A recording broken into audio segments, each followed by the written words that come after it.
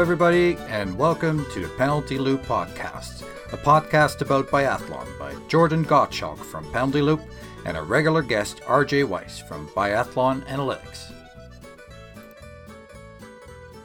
Hey RJ, how you doing, man? Very well. How are you, Jordan? Been doing okay. Surviving the summer heat of Florida. Yeah, is it bad? Oh, it was bad. Yeah, it was. 35 today when I went out for my run. So yeah, it was. It's a. You went for a run. Yeah, at 35. Yeah, it was. Yeah. You know, we won't live here forever, of course, and I'll be honest, I'm going to miss that. There's something sort of refreshing after you get out of you do a 30 a run when it's that hot out, and then get right into the pool right afterwards. It feels really good. I can imagine that part. Yeah. There are many things I will be happy to be rid of, but that'll be, I'll miss that experience. Yeah. So we have a very exciting guest on again. We're pretty blessed with the people that have given us their time so far, and so it's Kristian Wulff. He for those of you who follow us on Twitter and chat with us on Twitter, I'm sure you are aware of him as well. But we never directly talked to him, and we had a great conversation. It was very enjoyable, very knowledgeable. Terrific. Yeah, he has his biathlon experience himself, and now doing the expert analysis and broadcasting for the Danish TV. And what I really liked is that it felt like we were very much in the same boat, on the same mission to work on expanding biathlon to more people in nations where it's not a big sport.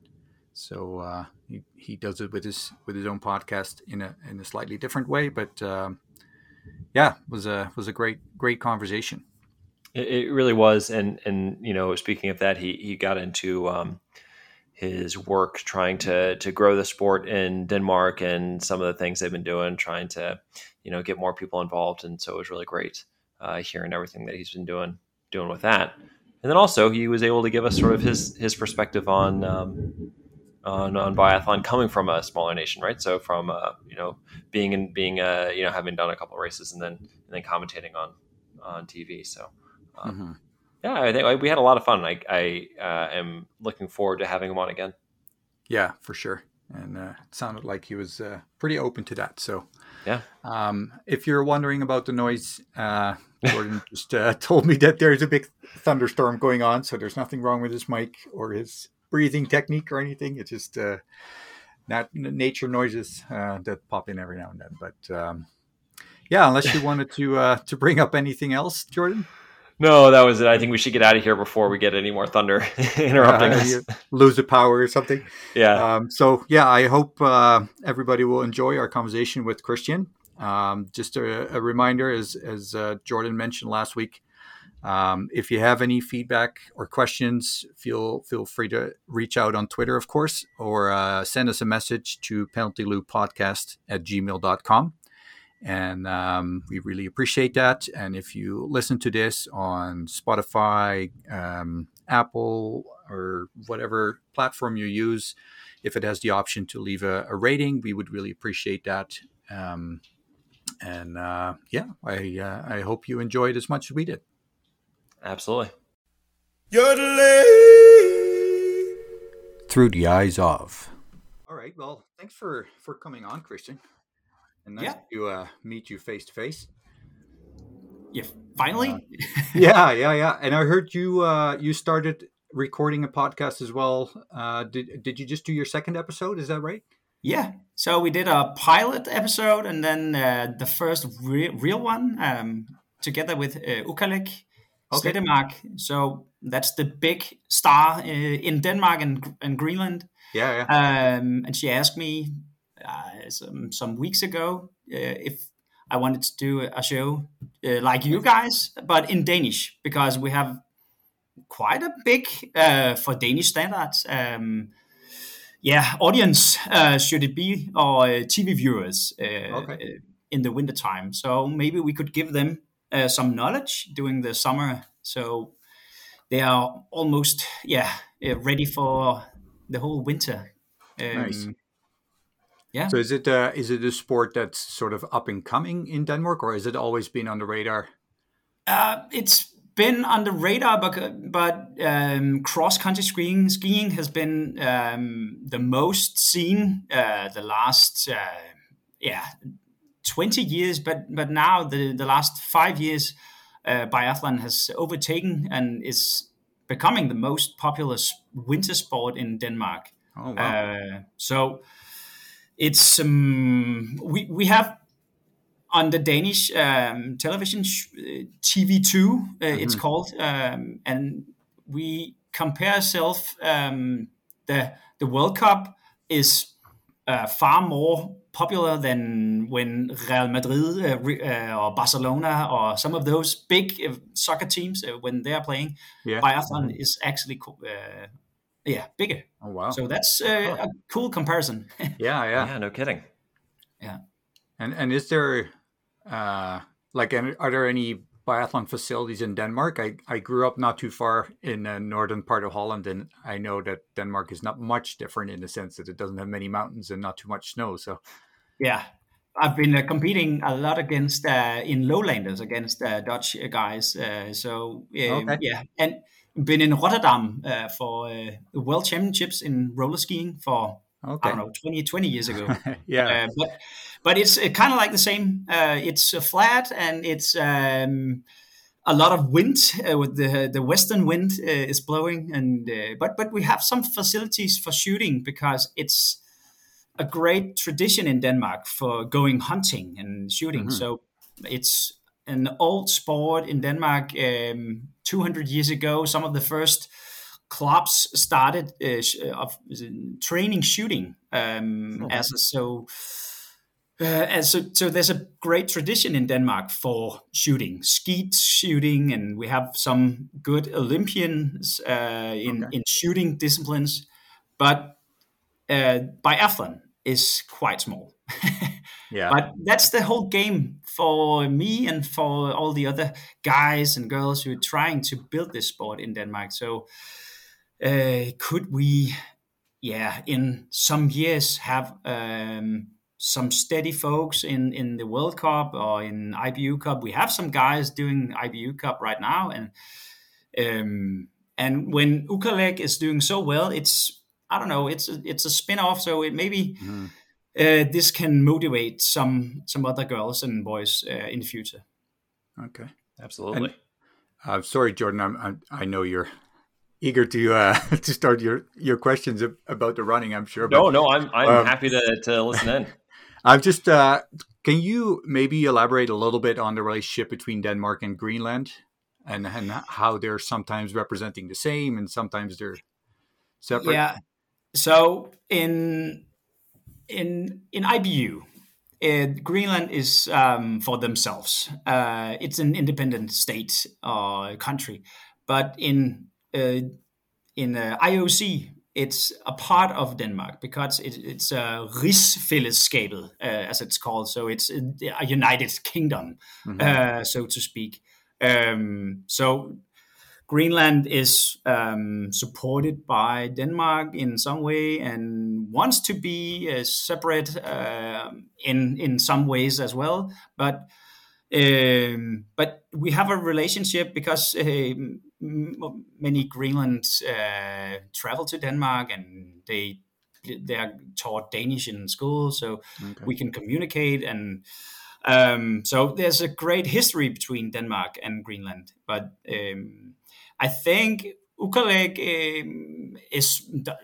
she doesn't feel Danish. She maybe feels more like Norwegian or from Greenland. But it's our language. We can speak, we can talk. There's a great so-called community, and we meet once a year at the Danish Championships.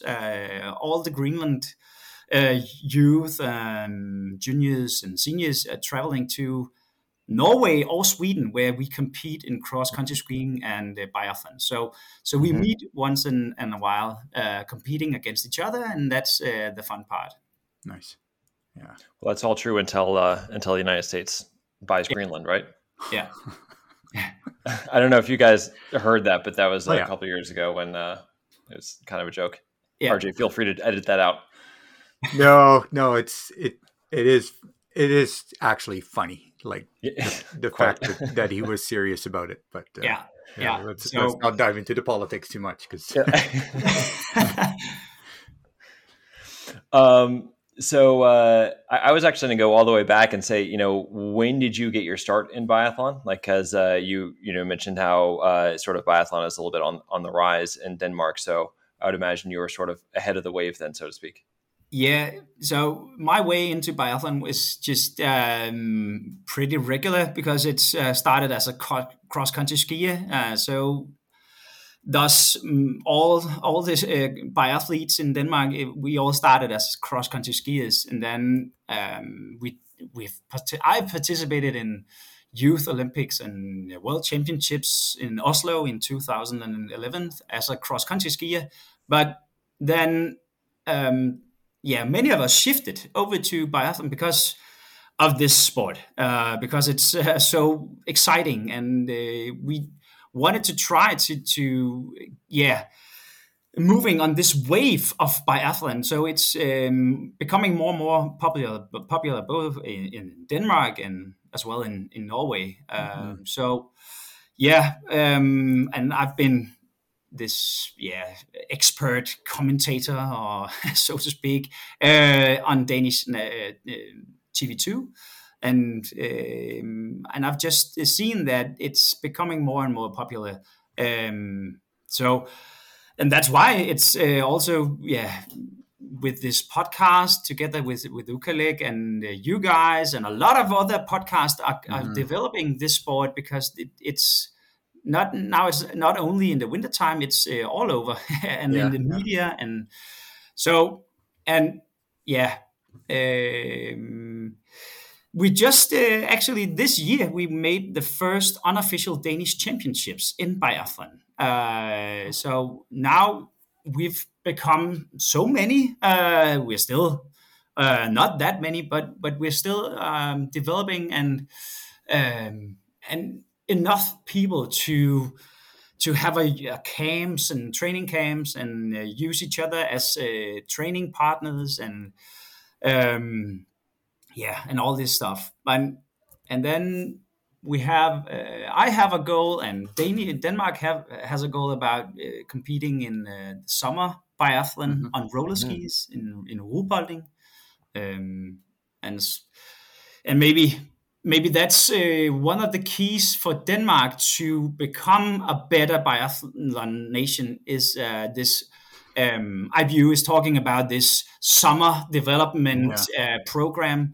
So Martin Foucault Nordic Festival and Wiesbaden and Blink Festival and all these summer events could develop into a year-round biathlon competition, you can so to speak. And that's one of the things that we try to develop into, because we are much better on roller skis than on skis, because the equipment on snow is just difficult to manage. And when you compete on roller skis, you get handed out the roller skis 20 minutes before the start. So every ski is exactly the same wheel size and same material. So when you start on the starting line, you're not behind the Norwegian guys. And I think that could develop into something very good in the future. Also because of all this melting and greenhouse gases and so on. So about when the snow arrives in November, now it's December, and then it's January. So a lot of things is going on roller skis and biathlon, and a year round. Well, you touched on a couple things there, and I want to get to all of them eventually. But you mentioned yourself being like the expert. You're on on TV too. How did you land that role, and and how has that changed for you? It was because I did some commentating on another channel called Eurosport. You know that, I think, and they needed some guys to do biathlon and cross country skiing at the Olympics in 2010 in Vancouver, and TV2 called me and asked if I could do it for them, and since then TV2 has bought more and more what's it called World Cups and IBU and the European Championships and so on. So it's kind of like because I knew a lot about cross country skiing, and I just followed biathlon, and then I was asked to do this. So it's a coincidence, like many things in life, and maybe because I'm good at talking. So, but yeah, but in Denmark we haven't got that many experts, so some should be it. yeah. And it just fell on me. So, and is that your permanent job, or are you commentator on other sports as well, or? It's only biathlon and cross country skiing. I'm a high school teacher in geography and sports science, PE, physical education. Yeah. So that's my main job. But in the wintertime, I spend a lot of time on following the World Cup. But we do it from a little box in Copenhagen. So we just lock ourselves in and then we sit there for some hours and talk and I get back to doing some papers and feedback to students. So, yeah.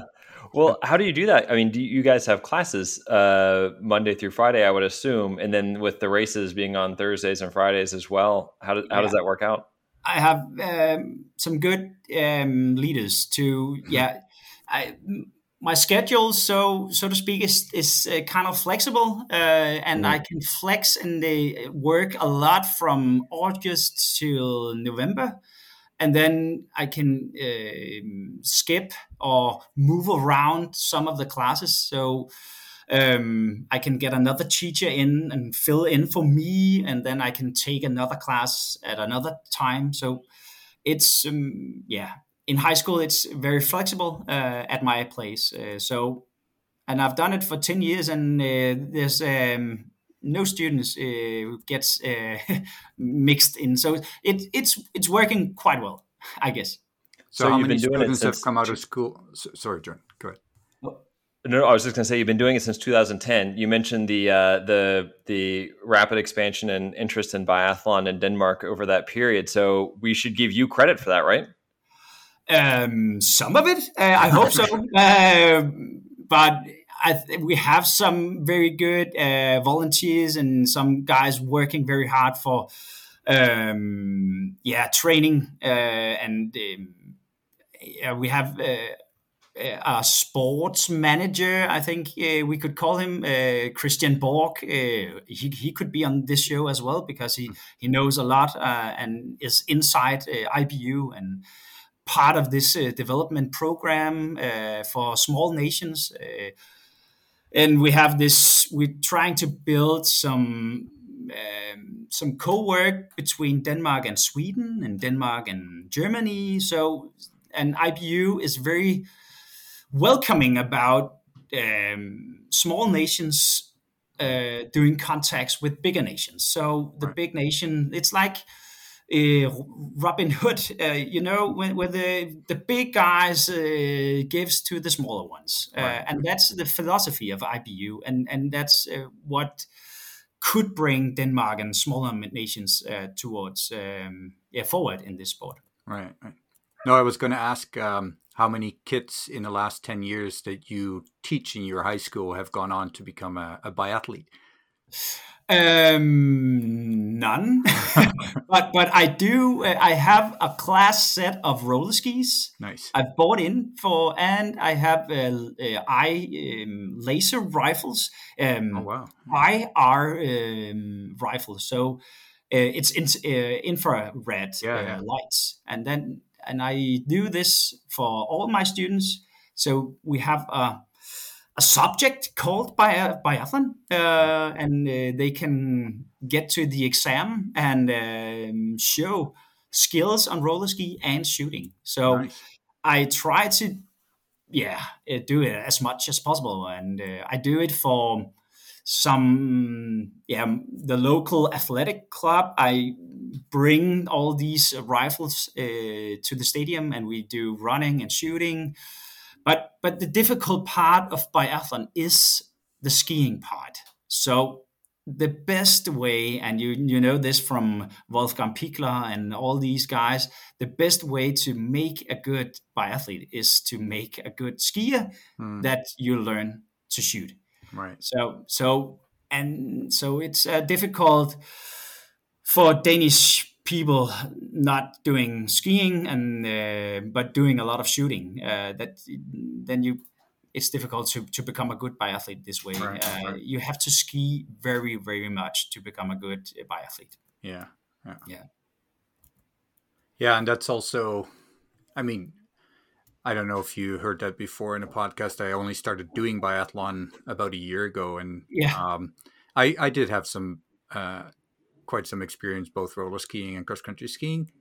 But I can imagine if you start skiing at a later age, that's pretty much impossible to catch up on the big nations that have been on skis since they were 3 years old. And so not that shooting is easy by any means, but no. But it's easier to learn. You can see, Stina Nilsson is a great example. Lampitch, So there's a lot of changes right now from cross country skiing to biathlon, and you can do it in a later age if you are a good skier. And that's Makarainen is the same story. She started when she was 20. So But And do you feel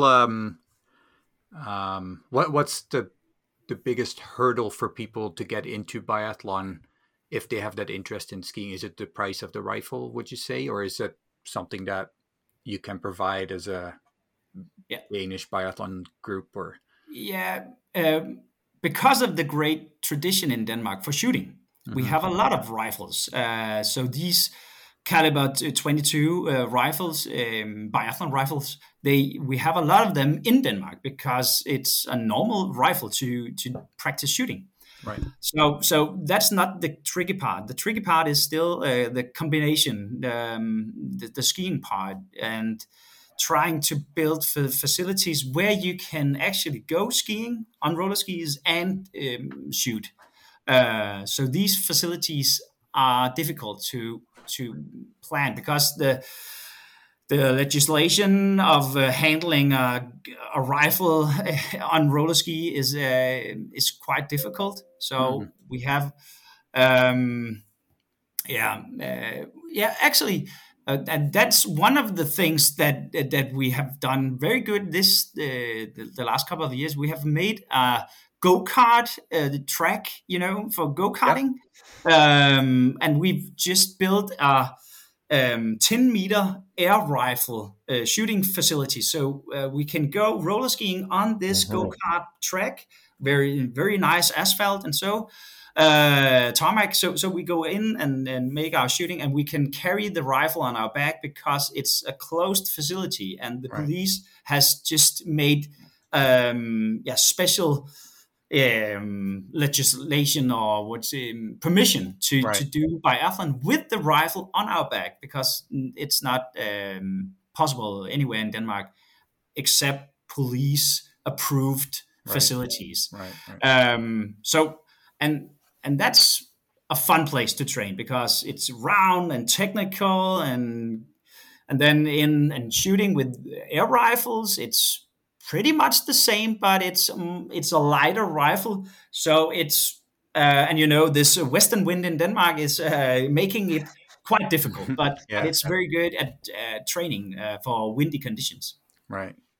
Yeah, and like you said earlier, I do believe that with global warming, etc., roller skiing is going to get bigger. And I've Yeah, always already had the mindset when I was still in Holland that Holland and a yeah, place like Denmark are actually in a favorable place in the sense that there's a lot of flat mm, land to practice on, and there's a lot of bike paths and yeah. uh, ways to roller ski without having to go on the main road.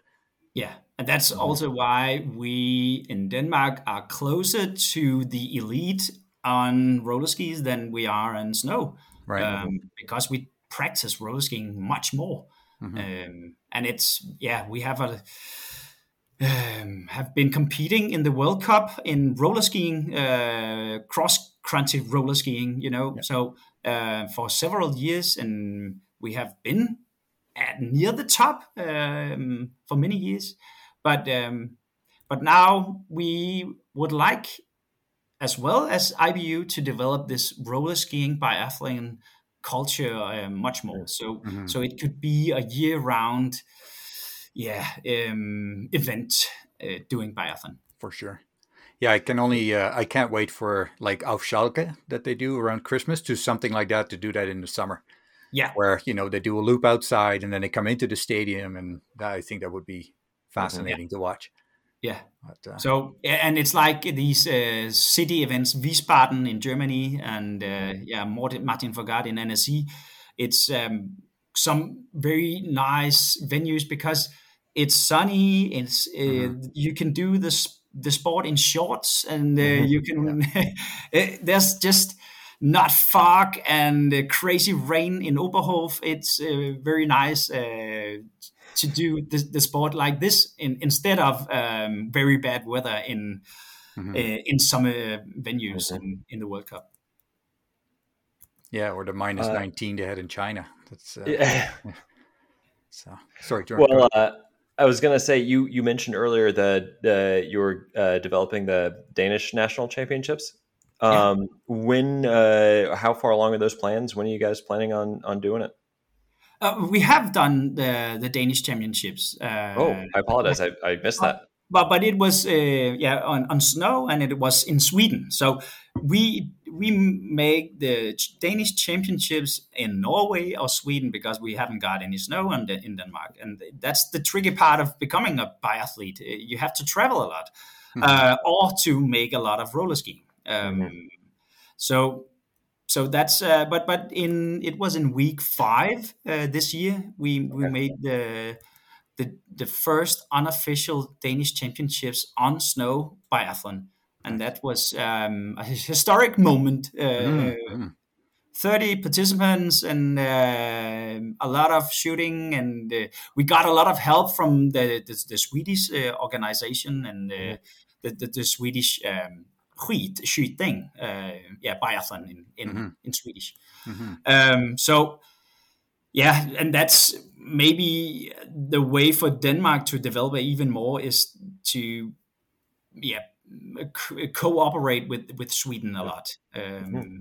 And the southern Sweden is similar to Denmark, and they want to develop as well, and they also use a lot of roller skiing. So it's natural for us just to Mhm. go over the Mhm. sea and then do some camps together, and this way we can learn from each other. Yeah. Any summer biathlon championships for Denmark coming up soon? We have the summer roller skiing cup, the Danish championships.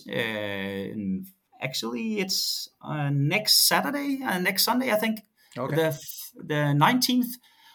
We have the Danish championship in roller skiing, Okay. but not with the rifle on the back. Mhm. And then in September we have another Danish championships. It's separated in the short distance and the long distance. Mhm. And then we have the Danish championships in biathlon, but it's running and shooting. Okay. Uh, Oh. so we have these competitions to look forward to. But yeah, I'm mostly looking forward to Ruhpolding and Mhm. the Yeah. World Championships in summer biathlon. in August. How are you going to combine broadcasting with participating? But I'm not broadcasting this one because TV2 has not the rights for this one. So maybe Eurosport. I don't know. They usually send this event, the Summer Biathlon. Yeah. It's gonna be crazy. The German team has said that they all are coming to Ruhpolding. And actually, the Wiesbaden City Biathlon just got cancelled because of the World Championships in Ruhpolding. So that means that the German team are heading towards the championships. And the only mistake they made was that they planned the German national championships for roller skiing biathlon the same weekend as Martin Fourcade Nordic. What is it? Nordic Party or something like that? Nordic Festival. Yeah. So it's too bad, but yeah. Okay. Yeah. Now, did you say you were going to be competing this year? Yeah. That's awesome. So, who all is it? Anybody else coming from Denmark with you? Yeah, we have the guys doing the IBU Cup in the wintertime. Joachim Vehl Rosbo, Jacob Vehl Rosbo, and we have. I hope we have some a girl called Leonora. But she's starting in high school in a skiing high school in Sweden. Nice. So she's moving to Sweden this August, and maybe the school won't let her. Because it's starting in August, and maybe the social thing about being at the school in the start is more important than participating. But she's a youth, so she's going to be the youngest girl there. And then we have some youth guys participating as well.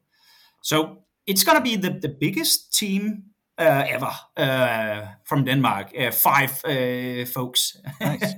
That's great. Yeah. So the small things, but it's so we are in it for experience and to develop and to give feedback and give this is the way we can do it. Every time we are at a competition, we're learning. So it's just like how to do the zeroing, how to do the warm up, how to do the glide into the range. So everything is for learning to give feedback to the guys in the future. Yeah. Well, and it must be so exciting for younger athletes to actually see the big stars and to just watch them, and from that you learn a lot, I'm sure. Yeah, and that's why we bring youth girls and boys. Just we know that they're gonna be the last ones on the result list, but it doesn't matter if it's in it for the learning process. Oh, that's great. We're going to move forward a little bit, unless, Jordan, you had some more questions for this part? I do. I'm actually going to hold them because I'm hoping that we're going to talk to Kristian a little bit later in the summer, closer to the championships, if that's okay. Yeah. And I will hold on to him until then. Okay. So we're going to do a couple of general questions. If you've heard the podcast, you probably know some of them. But if it wasn't biathlon, what sport would you do or follow, you think? Maybe I would follow or do cycling, road cycling. It's a huge part of the training in Denmark as a biathlete or whatever. In Denmark, cycling is one of the biggest endurance sports.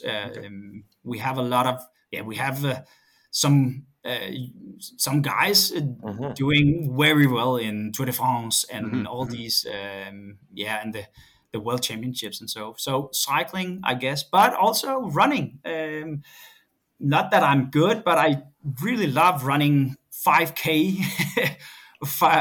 I've done this today, a track and field event. Okay. Just full speed, 5 5 kilometers on the track. It's very nice. How did it go today?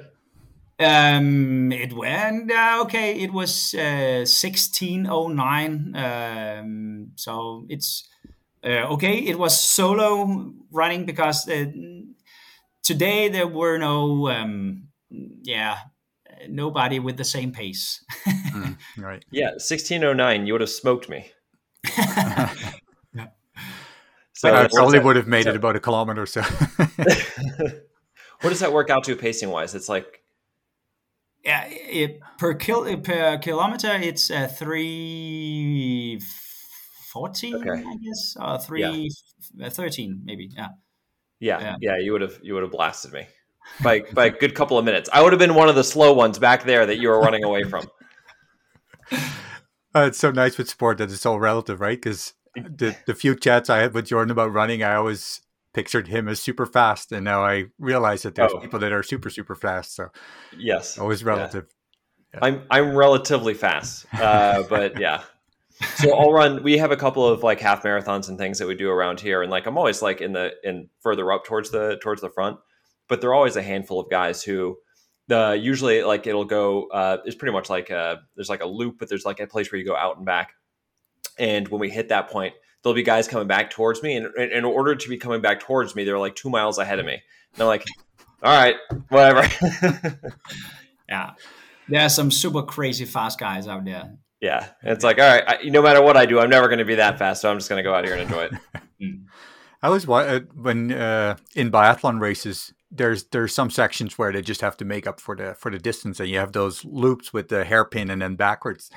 That must be so demolishing for your mind when you're pushing really hard and then you see a guy that's going the other way already, and you still have that whole stretch to go. Yeah, you see JT going the other direction. Yeah. The next question is, and a lot of people struggle with this one, but we'll see how you do. If you could combine two sports, but obviously not biathlon, can you think of any alternative for biathlon? I actually thought about this one for some years ago when somebody else asked me this, and I think I mentioned chess and stair running. So running up the stairs and doing chess on the top of the stairs. So it's kind of like you have this tactical and mental thing combined with just endurance and exhaustion, and that's the crazy part. Because of this fine motor movement on the rifle, this tiny little push you have to do with your finger on the exact right moment in the standing shooting, and it's windy and your pulse is high. That's crazy. And then the skiing is absolutely fantastic, technical stuff in the downhills. So maybe staircase running isn't that that hard compared to cross country skiing, but the chess play, I guess, could do something. Chess and staircase running. Yeah. That is the best that anybody has answered that question yet. Yeah. I thought Egil's was pretty good. He did Nordic Combined, Nordic Combined. But I mean, ski jumping is still on the skis. Yeah. And also he did Nordic Combined, so yeah. And then you sort of already have a built-in answer for this, but if suddenly the biathlon just stopped existing, so there's no more IBU, there's no more biathlon, what job would you be doing? Oh yeah, I'm a high school teacher. So yeah, that's. I don't know what I will be doing in the wintertime, because I would be cross-country skiing in the fields of Norway. So that's the thing. It's the beauty of the nature, the snow, the white. That's the part I actually love the most in the training. Yeah. So. Sort of related question. When you were young, when you were growing up, was there something that you dreamed of being?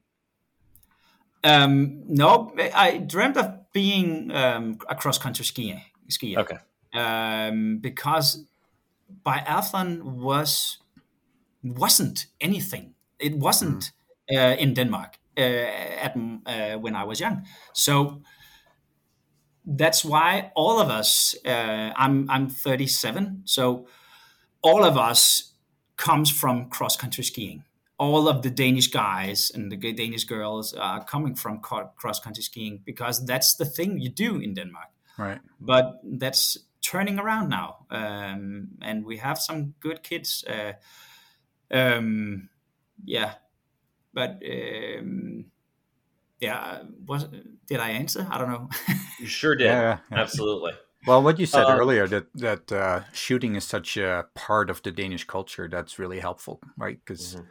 I Yeah, see it here in Canada too, where depending on where you are, but that hunting is a pretty common um, pastime in Canada. So yeah, I think if you don't have that in your nation's culture, then shooting becomes really hard. yeah. But actually, that's one of the things we are also trying to develop. Is it could we develop some knowledge from all this shooting in Denmark for all these shooting clubs, and yeah, take some of the knowledge and put into our cross country skiing buddies. Hmm. So we can mixture the tradition from the Danish, shooting tradition, and then the training on the skis. Right. Yeah, but the tradition of hunting and shooting is mostly, and no offense to the shooting guys in Denmark, but it's with a belly, Yeah. and Yeah. they actually don't like running. Right. So, but I think they see what biathlon can do for the sport, for the shooting sport as well. Right. So I guess they also get more members in the shooting clubs because of biathlon on Mm. the TV. Right. So maybe we therefore should work even closer. Yeah. Mhm. Yeah. No, and I think what I was thinking more when I said when it's part of the culture is, like I said, growing up in Holland, hunting is not really part of the culture. And then there's a lot of people that frown when you talk about shooting. And like you said, because of the culture in Denmark, there are a lot of rifles available, so that's never an Yeah, issue. Where in Holland, there I think the king of Holland and his family shoot every now and then, but that's about it. So, yeah. and the people that have that as an occupation, so I think that's good. So you talked a little bit already about what you do for, say, a World Cup week when it happens. So you lock yourself in a room in Copenhagen and you record, you broadcast. So you do live commentary, but you also do some analysis on TV. Is that right? Yeah, afterwards or before the show starts, before the World Cup starts, we make some analysis and we use some of your statistics and real biathlon or all the other guys very good at yeah, the Twitter community. We share a lot of stories Mm-hmm. and knowledge, and I use it all. Make some graphs about the development of this particular competition at the Olympics. Let's see how the development of actually the relay, the men's relay, how it developed through the competition, and use Mhm. the statistics of each round and the speed and so on. Right. Right. Yeah. So and that's the part that's the my main role is to give knowledge or to make the audience the wiser about Mm-hmm. biathlon, so it's even more fun to watch. So it's not just exciting because biathlon it is exciting, but it it's to become more analytic when you watch the biathlon. Yeah. Yeah. Yeah, Yeah, and I liked on the Canadian broadcasting with the Olympics that they actually hardly ever talked about the targets itself, but they always referred to the grapefruit and I think a pear they used just to sort of give people an understanding what you're shooting at. And then so many people that I talk to about shooting in biathlon, when I say there's no scope on it, they're like, what? I never, how is that even possible? So it really puts it in different perspective, because in a lot of people's mind, when they think of shooting and cross country skiing, they think of this massive scopes, and it's like, oh, it's only 50 meters. How hard can that be? But it's, yeah. And that's one of the main goals, is to, to communicate those small things that they can watch and look for. So when when Hannah Øberg gets into range, what is she looking at? How does she do the analysis of the wind flag and so on? So, it gives the spectators some more, knowledge about what they're seeing. Right. Well, that's great. Now, it's going back to you being in a little box in Copenhagen. Now, have you been to all of the venues? I mean, that might be a silly question, but no, we've been to Oslo and Holmenkollen, and for the World Championships in 2016, we did that live on site. Nice. And it was I asked the boss, so it because it's the crazy Kollenbrølet, this raw coming into the stadium. It's called the Holmenkollenbrølet, the raw. So, and that's the crazy thing about being on the side. You can feel this atmosphere, and I asked kindly if we could go there. But and we got it. But I think, and I hope, cross my fingers, that we're gonna be sent to Oberhof this winter at the World Championships. But mostly they want us to be at home, because then we can do these before shows and after shows in a studio and do some more analytics. And that's, I understand them, because it's a good show. It's good. But I would really like to go to more venues.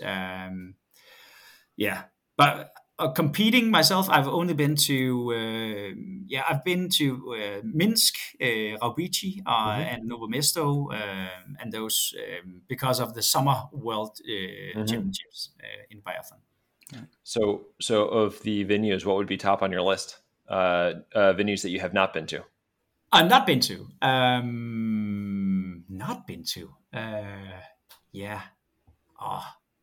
I don't know. Maybe, I guess everybody says Antholz, but everybody loves Antholz. Yeah. So, but that's the easy answer.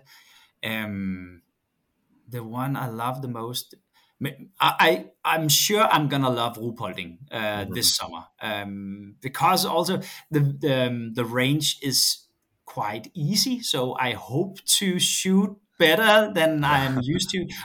I'm always the best guy in the penalty loop. So so I hope that Ruhpolding, because of the easy range entrance, it can help me be a bit better shooter. Do you mind explaining that real quick? I don't know if everybody knows, but why Ruhpolding is considered to be so much easier on the range? Yeah, the entrance from the top of the track, it goes almost downhill towards the shooting range. So when you enter, it's only flat after a long downhill. So you're going in tuck position and you're going downhill, and you can breathe a lot. And when you come into the stadium, it's almost flat and it's easy going. And it's sighted, so the wind is almost zero. It's so good shooting. You see it every year. I did some statistics some years ago that Ruhpolding is one of the best places of shooting. I think one of the sprints some years ago. Maybe I can find this in my notes, but 23 or 24 of the best in the sprint in the 10K for the men all did as a zero. Yep. So zero misses, and that's huge. So 1/3 of the whole field did a clean shooting, and that's RuPaulting when it's best. So it's easy because it's downhill, flat, and the wind is almost zero. It's a perfect setup. Yeah. Well, fingers crossed that when you get there, that you have good shooting. Yeah, the downside to that is there's no excuses, right? So Yeah. can't hide behind the wind, can hide behind the tough getting in there. So we have talked on our podcast about the uniqueness of the biathlon family. What is your perspective on that, and do you have an idea of why that is? I said it before, and I called it Robin Hood. Robin Hood, and that's the main family part. I think that everyone takes care of each other, and there's this. From the big nations, you give your knowledge to the smaller nations. We can feel it when we are out there because there's a lot of help, and IBU is pushing that way. And I think that's some of the family feeling. And you have when you're on site, when you're at the World Cups or at the World Championships or whatever, there is this family club. So you enter a room that's called family club, so it is there. So we all eat the same place. We all make the same training at the same times next to each other, and that's so you can learn much more than you do in cross country skiing when you're out there on your own training whenever you want. But I think some of the development processes that's going on right now in IBU when this cooperation between a smaller nation and a bigger nation, and that's also part of this family tradition in biathlon. And why that is, I don't know, but it's the part of the history of biathlon. It is you are together, but I don't know when it developed into this, but it's a very good strategic move from IBU back in the days because it's been here for a lot of years. This family feeling, And I wonder if it has to do with being a small sport in the majority of nations, especially when you talk 20 years back. Biathlon has come a long way, but I don't think, other than maybe Germany and a couple of other countries, it's never been a big sport, right? So I think there's a lot of desire to share with other nations. And I don't know, from the people we've talked to and some other people I talked to that have been in biathlon quite a long time is it seems like the large nations like Norway, Germany, etc., have an understanding that they couldn't do what they're doing without the small ones, right? So there's that need to develop the smaller nations and to keep them in existence, because otherwise there wouldn't be an interesting World Cup and an exciting athletic environment. Yeah, and you can see that if you compare it to cross country skiing, where you right now you have Norway and Russia, two nations competing against each other, and in cross country skiing we have 10 different nations in the 10 first spots on the result list. So that's just spread out to the world. And that's maybe the success of biathlon because it's worldwide right now. And I see that I've just heard some news from IBU last week, I think, that they are encouraging smaller nations because they want more members, because they can see that it's important to get the small nations and a lot of members going to develop this sport and keep it moving. So it's not becoming the best, only Norway against Sweden or the typical stuff in winter sports. So actually IBU also talked to Denmark about our knowledge about using those IR rifles for children. So, what's our experience about using these laser rifles for developing new nations, because it's totally it's without any danger at all, because it's just like a remote control, Yeah. So there's not anything harm about this. So these rifles you can use as a training for I don't know, kids in first grade. So you can do biathlon with little children. And IBU asked about our experience about developing this, and if it's possible to bring this up to speed, so other nations could do the same thing. Right. Yeah. Yeah, and I hope that because they're not cheap either, right? Those IR rifles. So I hope that they're going to drop a little bit, and that will definitely help it make it accessible. Yeah, and that's IBU's goal. So if they give, I can't remember the number, 20,000 euros, you have to your own deliver 20,000 euros. So you can buy a lot of stuff, but it's a one-to-one investment. But it could help us as a small nation like Denmark, so we could have the capability of going out to every school in Denmark and do biathlon when it's running and shooting, and maybe develop some skis into this program. Right. And it avoids that issue you mentioned earlier about, that you can't really do it without permission from the police, where laser guns is probably a lot easier. Because I know here in Calgary, one of the reasons they use them is that they can actually use them in the city, right? Where we don't have biathlon facilities in Calgary. So I use it everywhere on the street, and I don't know, in the park, and for a lot of different companies, we can do this. So it's a way of spreading biathlon out. Right. Yeah. I have to be honest. You guys talking about not being able to use guns in different areas. I mean, I'm not trying to get political, but like it is so foreign to me, because it's a totally different culture here. So it's just fascinating for me listening to you guys talk about that. Yeah, I don't want to be disrespectful, but when you said that, I had this vision of a true American cowboy standing on a biathlon range and doing a quick draw to the target. But oh man, it's I'm sure we could find someone to do that. Oh yeah. Yeah, you could also go to Antholz and see Lukas Hofer in a Superman hero costume. So it's out there, the funny costumes. Yeah, it's an idea for for some summer biathlon somewhere. Just like a Halloween, like October time frame, Yeah.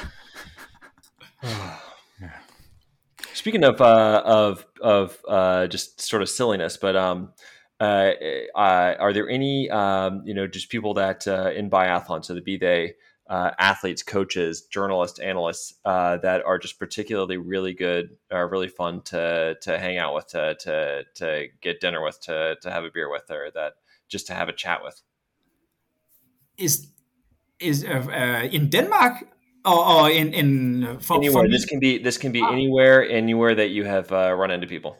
Yeah, I have a good friend, our friend Ivana Niskolskaya. So I met her at the Summer Biathlon World Cups, World Championships, and she's a very good. She's also a writer for IBU and does some of the interviews for the magazines and so on. And she's very cool. And she's very cool to hang out with, and with a lot of knowledge about biathlon, and she's following it very straight.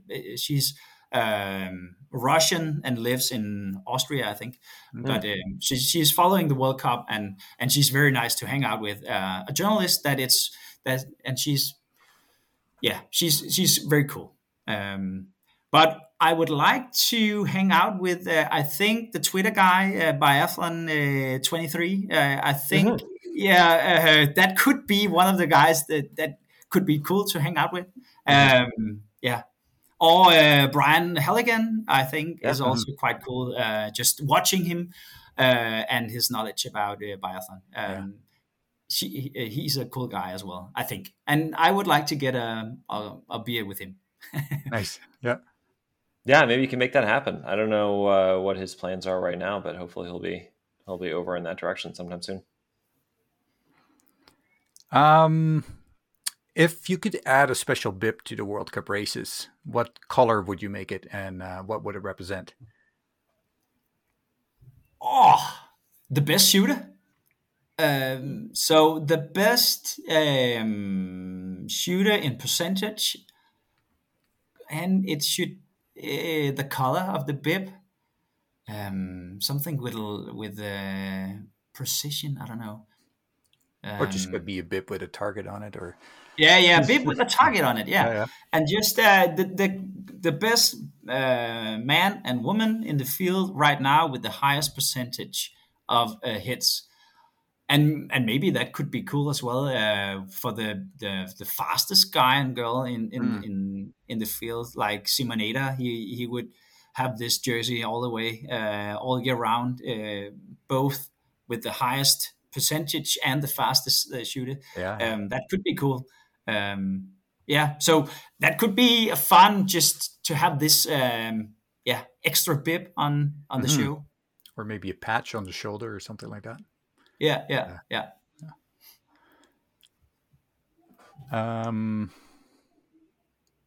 If you could trade your life with any person on the World Cup for a day, who would you pick?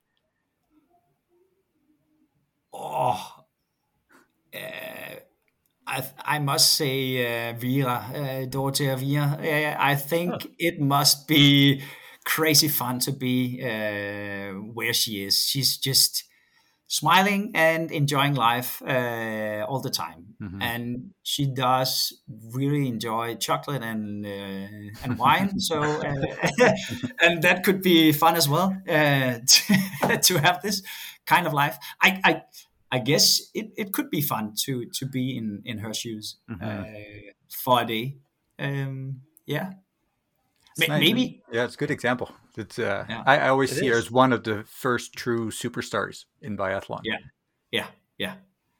She's kind of like rock and roll ish. I don't know, and also bringing this smile and this funniness into the sport. So it's not that serious. It's not the best way is not to live like a monk or something like that. It's to enjoying life. That's a great answer. Yeah, I was going to say, I think a lot of people have mentioned her as just sort of somebody who seems to be very, I don't know if this is an American phrase, but very comfortable in her own skin, and very happy just being herself and enjoying life. So that's a really good answer. Or it should have been Erik Lesser, because the most sympathetic, the best guy in the field. All the things he did the last season here, he's just been an amazing figure in biathlon. So it could be nice to be him for the especially those last few weeks where he was just sort of letting it all go. It was crazy, man. It was the best history in the broadcasting. It was just this. Erik Lesser is more. He was outstanding. So we did talk a lot about Erik Lesser the last couple of weeks. Yeah. How could you not? We were talking about him at the end. It's amazing he got the win, and we were both sentimentally hoping it would happen, but we didn't.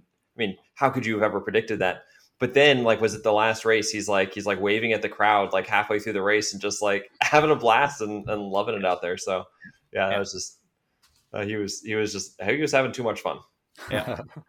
Yeah, and I'm fortunate enough to understand German well enough that I can listen to his podcast too with Arndt Pfeiffer, and Yeah. even there, he's just a very interesting and engaging character. So yeah, that's a Yeah. good one. Good Yeah, one. Great I'm one. also practicing German in listening to Doppelzimmer. Yeah, Yeah, yeah, and yeah, it's a fun podcast. Yeah. for sure. Yeah, Mm. You mentioned earlier about working with the Swedish team, and they seem to be pretty helpful with Lucas Hofer going and training with them a little bit too. Mhm. Do you find that there are certain nations who are just more helpful, and not that some nations are not helpful, but just there are some who sort of like really open their doors, really go out of the way to be helping out the smaller developing countries? Yeah, I from our perspective, it is Sweden and Germany that are helping the most. I know from Ukaleq that the Norwegian national U23 team she has been a part of that team, so she's been following the national team as well. So that's also some openness from her perspective. Um, but I think it's just the common thing in biathlon that everybody helps each other. Hmm. You see it every time on the shooting range when the Japanese trainer helps the Slovenian guys or something in every. Yeah, actually, also the Ukaleq got help from many nations during Olympics.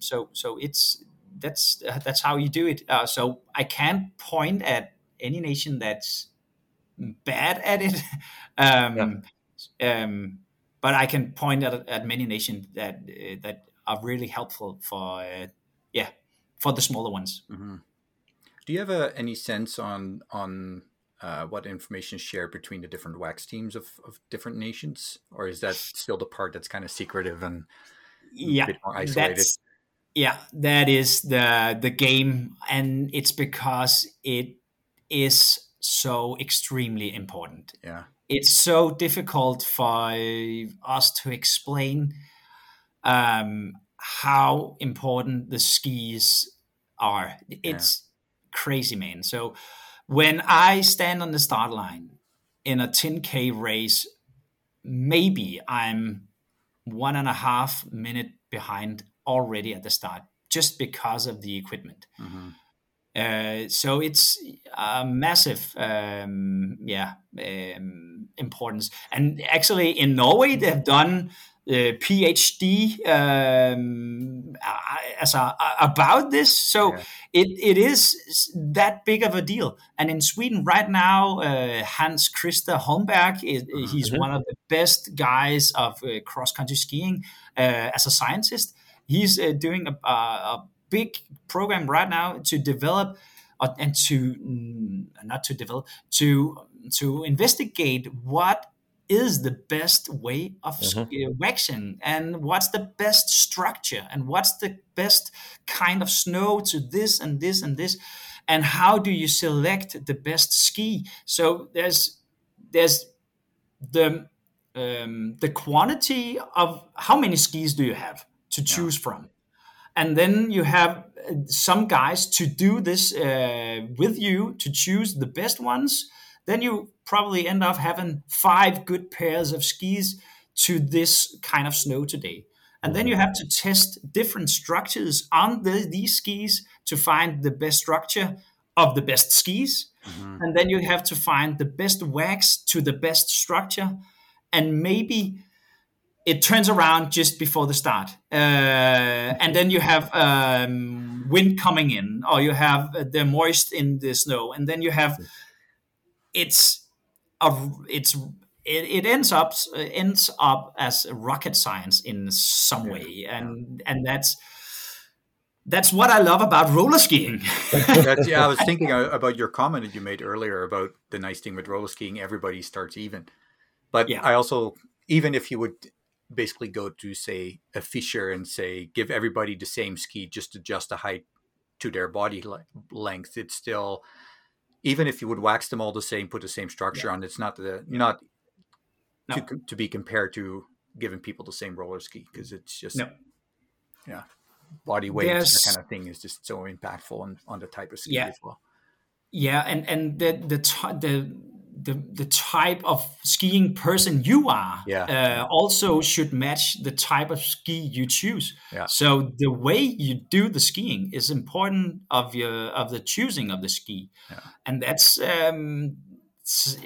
even trickier. So if you have a lot of guys wax in a huge wax team, you can help choose the best skis. Mm-hmm. But if you don't have a lot of guys helping you, you're stuck on your own, and that's one of the things that we have. The last year we got a lot of help from Germany. In waxing the skis for Joachim and Jakob, the guys doing the IBU Cup. Yeah. So they had good material, but still we are set with a smaller quantity of skiing to choose from. Right. Yeah. But that it's a part of skiing. So we've grown up in this kind of sport. So it's natural for us to be frustrated and sometimes you get the best skis in the field, but it's 1 in 1,000, I think, for a Danish guy to have this.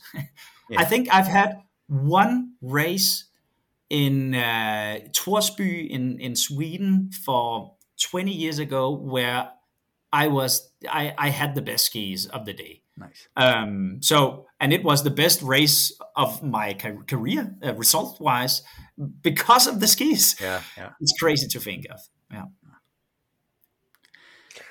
As a commentator and watching this unfold, like how frustrating is that when you can see somebody who's clearly struggling with the skis and you can just like watch it happen? I mean, because you have that personal experience with it.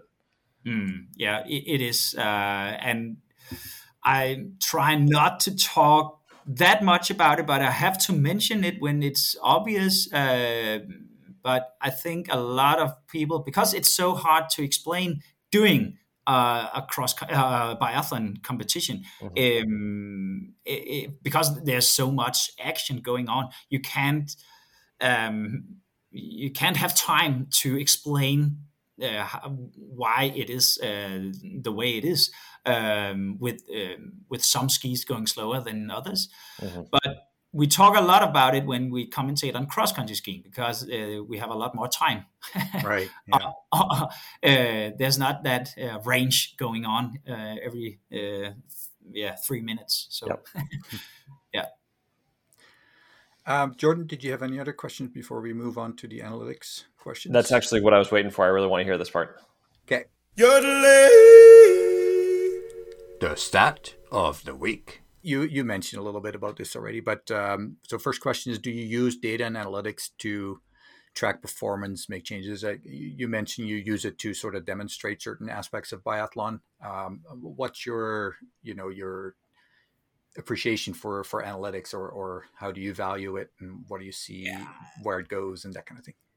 Yeah, I really love all the stuff that you do. It's putting everything into perspective, and you can just like the thing you did.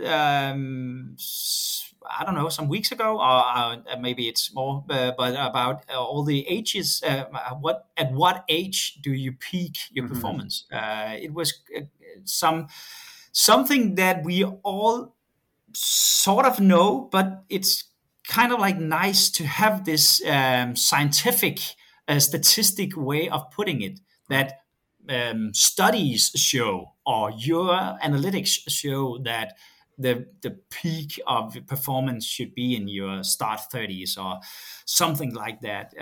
But I really appreciate using this stuff, because I think it gives the viewers a good perspective. So we mentioned the shooting percentage from some of the athletes doing the broadcasting, and we mentioned the ski speed from the last competition, who is the strongest right now. So we use the the data from the IBU and from you guys to show who is informed right now. Just like Jordan's the state of who's in shape right now. Yeah. Yeah. So it's we use a lot of what is out there to cherry pick. I don't know, and yeah, to inform better on the development of the races. Yeah. And I think I really hope that the IBU will keep developing on that too, because I see so much potential for overlay technology, like ski speed on downhills. When you see the targets when somebody is shooting, why not their season average on prone or standing shooting above it, or just to, like you said, inform the audience so that they have a better idea of what's going on, and how that one moment performance relates to their season average and that kind of thing. So that and I think it could be. I don't know if it in the future it could be interactive, so you can choose what you want to see from the athletes. I would like to see, because pulse, the heart rate is so important in this, and it's one of the things that people is very excited about when watching biathlon. It's the high heart rate and shooting, and seeing what the heart rate is like out on the track when it's nearly 92 or something percent of the max heart rate, and then coming into range, and what is the heart rate doing shooting. Some of those things could be cool as well, just to have on the screen, absolutely, to get people, even more information, but also statistics of how are they doing right now, the last 5 competitions, the average shooting percentage. Are you aware of any teams that have like an analytical person on their team to analyze performances and that kind of? I always assume that nations like Germany and Norway would have at least somebody sort of dedicated to mulling over the data and providing reports, but I have no idea. I actually don't know. I think from what I've heard from all the stars, I don't know. I think they use it more or less than we guys do.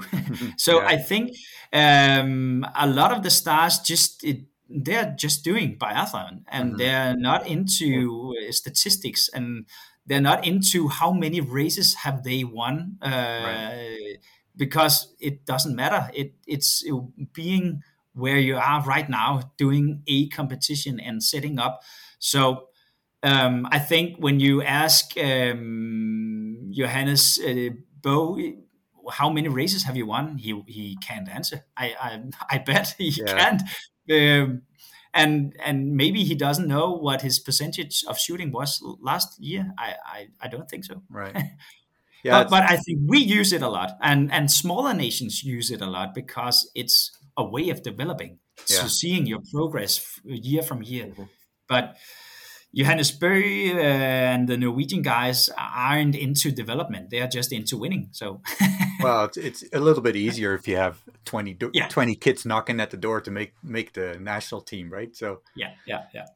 Because I don't know, I always compared a little bit to where, for example, hockey was maybe 15 or 20 years ago, when it was the same thing. Like, why do we need statistics? We can see it with our eyes. And I always emphasize that I don't see statistics as something that would ever replace what people see with their eyes and feel and just observe. And but I do think that, yes, it can confirm certain biases or dispute certain biases, and it can lead you in different directions. For example, just working on the win expectancy that I published a couple of weeks ago, and just seeing if some people maybe always have a really high expectancy at the start of the race, but maybe it fades away during the race, or maybe the other way around, it increases towards the end of the race. So I think that can provide some insight in what races are good at, and where they maybe need to improve a little bit. So it's going to be interesting to see how it develops over time. But it's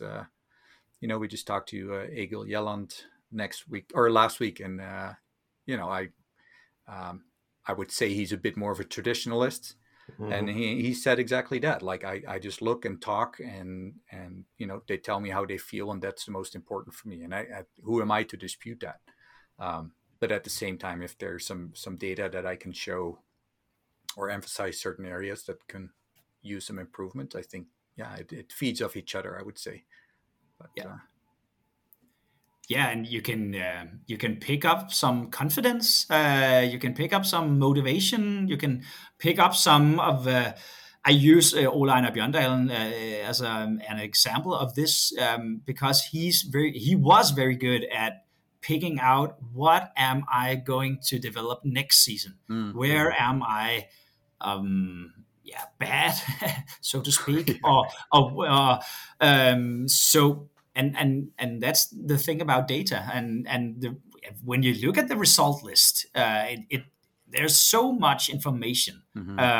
On this, not just on the result list, but on this data result list. So there's much to pick from, mm-hmm. And that's what you are doing with your analytics. Yeah. Sorry, Jordan, you were going to ask a question, I thought. No. Oh, I was just going to say that there's a certain Italian biathlete who might have benefited from listening to RJ, but we've joked about that a little bit. You're thinking Lisa? Yes. Yeah. Oh, yeah. Yeah. Oh, yeah. That's a history as well. Yeah. Oh my goodness. Yeah. Well, that's that point where you're like, you can, I think everybody that's in biathlon can see it's a mental issue. Because you don't lose the ability to shoot well all of a sudden, but then to relate it to what I did in that case, to relate it to the speed of the first lap compared to others.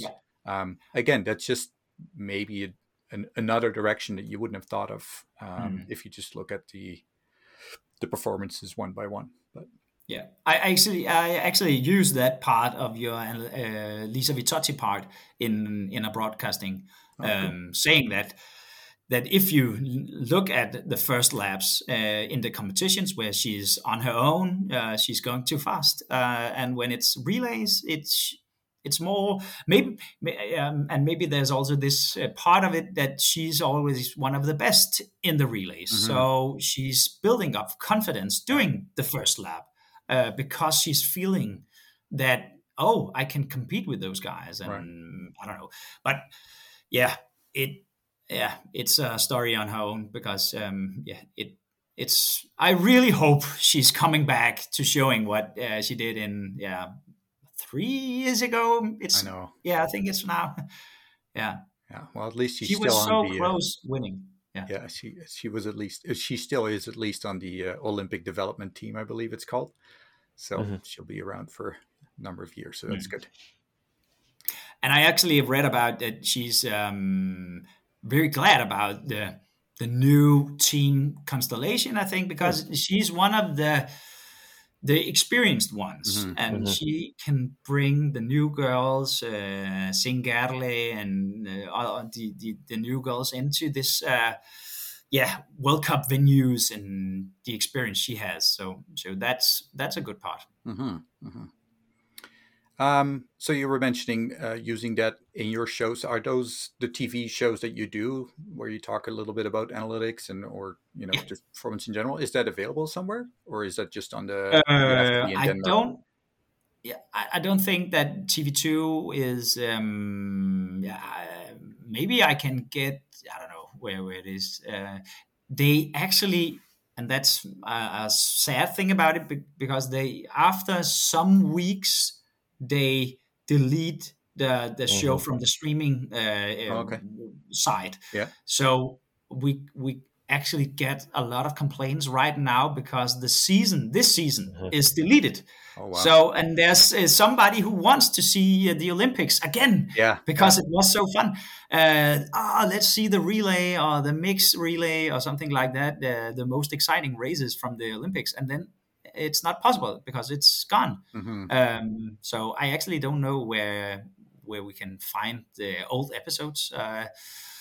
Old, so but It'd just be nice because I think it's yeah, awesome that for a national audience you explain more about biathlon, and I know with YouTube it just automatically can generate subtitles, right? So even though it's in oh yeah, Danish, it would still be good for other people to follow as well. So it's yeah. would be worth. I'm gonna maybe I should record some of the things we are using and then we put it on YouTube. Yeah, no, I Yeah, think it'd be cool for yeah, biathlon. yeah, Yeah. yeah, Yeah, I definitely should. yeah. But that's why I recommend using Brian Halligan Mhm. for some of the technical stuff. Mhm. I've mentioned him for all the young guys in Denmark, so they can use this fella because he's explaining it quite well. Very So well. Yeah. Yeah. So, we've talked about this a lot, but, as you work towards, building up a Danish biathlon culture. So where do you see Denmark in biathlon in the next 5-10 years? I hope to see. I hope to see a steady group that are training together every Monday at the biathlon range, and every Tuesday on roller skis, and every Saturday on running, and I hope that this community of the steady, stable training together could be settled in. So we have this community together, Mhm. and then I hope to see some girls and boys in the IBU Cup, and I actually hope next year we're gonna have two guys at the World Championships in Oberhof. The two Veil Rosbo guys, Joachim and Jacob. So I think they have the potential. They have done almost the with the what is it called? The yeah, to get to the World Championships, you have to deliver certain points, and they have done half of it. So Mhm. they're ready if they make one or two great results this season. Mhm. And that's some good experience to have those guys in front, and we know that they end up in page 2 or 3 on the result list, but it doesn't matter. It's because of their experience and what can they bring home to Denmark, and how could we perform even better in the future. And Mhm. in 10 years I hope we have a girl in the Olympics. Nice. So and yeah so but and then I just hope that Ukalek but she's still performing, and her little brother Sandra is quite good as well. He's Mhm. just won some races in the Norway's Cup, the Norwegian Cup. Mhm. Um, so and he's coming on really strong. He's a great shoot, and skiing quite well, and he's strong and tall. So a good. I think we have a good potential for a single mix a relay team Mm. that is Danish at the Olympics, Mhm. but in heart they are from Greenland. Um, but I think and that could be already at the 26 Mhm. Olympics Mhm. in Italy, because IBU just talked. I think it was some days ago, 2-3 days Yeah, ago, yeah. that the single mix relay is Yep. coming on to the program as well. Yep. Mhm. Um, yeah, also because of all this gender equality and so on. So Yeah. it should be there. Should be fun. Yes. Yeah. Yeah. So Yeah. based on your answer, if where that you want a girl in the Olympics in 10 years from now, that's then based on the assumption that roller skiing biathlon is going to be part of the Summer Olympics, because that's in 10 years, right? Oh, that could be cool. I think we have thought some. Yeah, we have done some fights about with FIS to push on Mm-hmm. to get roller skiing Mhm. on the summer program on the Olympics. But it could be even more cool to have summer biathlon on the summer Olympic Mm-hmm. program. Yeah. Um, and and you could do this. It's not that difficult. No. You have all the venues everywhere, and Yep. underneath the snow, there's great opportunities for roller skiing. Yeah. So Yeah. Yeah. I think for races, in many instances, they would probably have to widen the tarmac, yeah, but that's pretty much the only thing. yeah, yeah, yeah. So it is out there, and I think that biathlon and IBU could develop into this. Yeah, I've said it a lot of times now, but a year-round sport. So it's Mhm. not only in the wintertime. Mm. It could be different athletes, but it could also be the same athletes just doing all the sports. Yeah. Yeah. Yeah. You mentioned the single mixed relay coming on. RJ and I were talking about this a little bit last week. Do you think that they would just add it to the current schedule, or would something else have to come off? Because it seems like it's a pretty packed couple of weeks. Yeah, and actually, biathlon is the most has the most disciplines, I think, Mm-hmm. Yeah. of all the sports. So it's they're kind of spoiled already with coming on and filling so much in the entire program. But what should be removed? Oh, that's difficult. I don't know. You could not remove the individual because it's how biathlon started. It's the Yeah. roots of Mhm. biathlon. So and it's called the individual because it was the individual. Yeah. Yeah. Yeah. It was the only one. Mhm. And then you have this team discipline. It was called earlier, and the relay. So if you should move, oh, I don't. You could not move anything. I know that's, Yeah, that's what we said. If Yeah. you should move anything, it maybe should be the pursuit. But yeah, but that's what but they but like I though, right? Because it's for TV watchers. They seem to really like everybody finishing at the same time, or yeah, well, ideally. But yeah, um, yeah. so I totally agree with you that the individual is the traditional race. But if they would have to pick one, I think that would be the one because the sprint and pursuit are such an interesting combination. The mass start is what they want with everybody starting and potentially the The upgrade to a 60. mass start 60. Yeah. Mhm. So yeah, if you have to pick one, it might be that one, but that's going to raise a lot of eyebrows, especially in the more traditional biathlon nations. But we'll see. We'll see where it goes. Um, if you so again, kind of the same question 10 years from now, but do you foresee that the big nations will remain the big nations and the smaller nations will kind of slowly, maybe not catch up, but at least get closer? Because that's what we've been sort of seeing in the last 10 years or so. But how do you see that develop?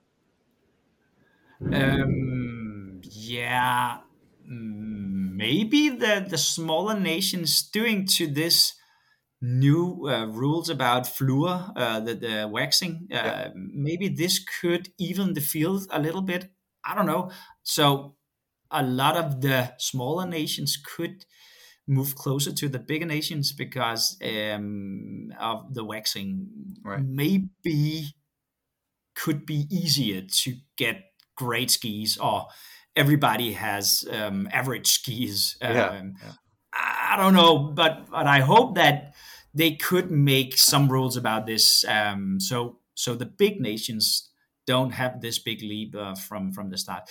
But that's the part of skiing that the equipment, the material is just so important. So the big nations uh, will be the big nations also in 10 years. Mm-hmm. So Yeah. so it should, and the big nations aren't I don't think if the summer biathlon turns out to develop even more, I don't think the big nations are just easy being it's not easy just being the big nation there because of the even playing field on the roller skis. Yeah. So, yeah. Did you want to ask anything else, Jordan? No, I was going to say, for the benefit of the listeners, if you hear some weird noises on my mic, there's been a pretty big thunderstorm that blew up while we've been talking. So it's there's some pretty wild thunder right now. So I apologize if any of that came through and was interrupting anything. No. Yeah. I haven't heard anything. So. Oh, okay. It's really loud over here, so I apologize. So is there anybody you can think of that you would recommend us talking to for a future podcast episode? Yeah, I've mentioned it for Jordan. So I think you should talk to Ukaleq Slettemark. She's fun to talk with, and she's got a lot of her on her mind and on her heart. So, and she's just totally in love with the sport. And she is a small rising star. I think she's done very well as a junior and youth, and she's developing. She's such a great shoot. So. And that's her strength. So that could be cool to talk to her. Also for the listeners to listen to a very small nation. Yes. Battling with the big guys. Yeah. No, that'd be cool. I think we definitely have her on our list for a little bit later this summer. So very excited about that. So then this is the spotlight moment. So anything you want to mention, where people can find you, or where, anything else that you want to share with us about you? I don't know. I haven't got any pages or anything like that. I'm just twitting with you guys on Twitter. So that's... I love these round table talks that we have once in a while about some athletes or some aspects. So if people just join in there and participate on those talks, it could be quite fun. And then I just hope that people, still are watching biathlon on TV2 this winter. So and we have a lot of good stuff coming up. I write some small articles. We call it nerding, nerderi. I don't know, for the nerds, biathlon nerds. And that's and I hope that people are enjoying this. I haven't got anything on whatever social media. That's good. Yeah. So if anybody's listening and is not on Twitter, feel free to send us your email, penaltyloopodcast@gmail.com, and then we'll make sure that it gets passed on to Kristian. So, and we mentioned it earlier, the Studio 22 podcast as well, for anybody out there who is a Danish listener. So that could be mentioned. Yeah, the Studio 22 with me and Ukaleq, and that's but it's also developing. So we're trying to do a show as you guys. Yeah, awesome. Well, thank you so much, Kristian, for your time, and maybe in the future we can catch up again, see how things are going and developing, maybe around the World Championships or just after. Mm-hmm. Really appreciate you taking the time. Yeah, and that was so much fun. So, and I love listening to you guys as well. So, thank you. Yeah.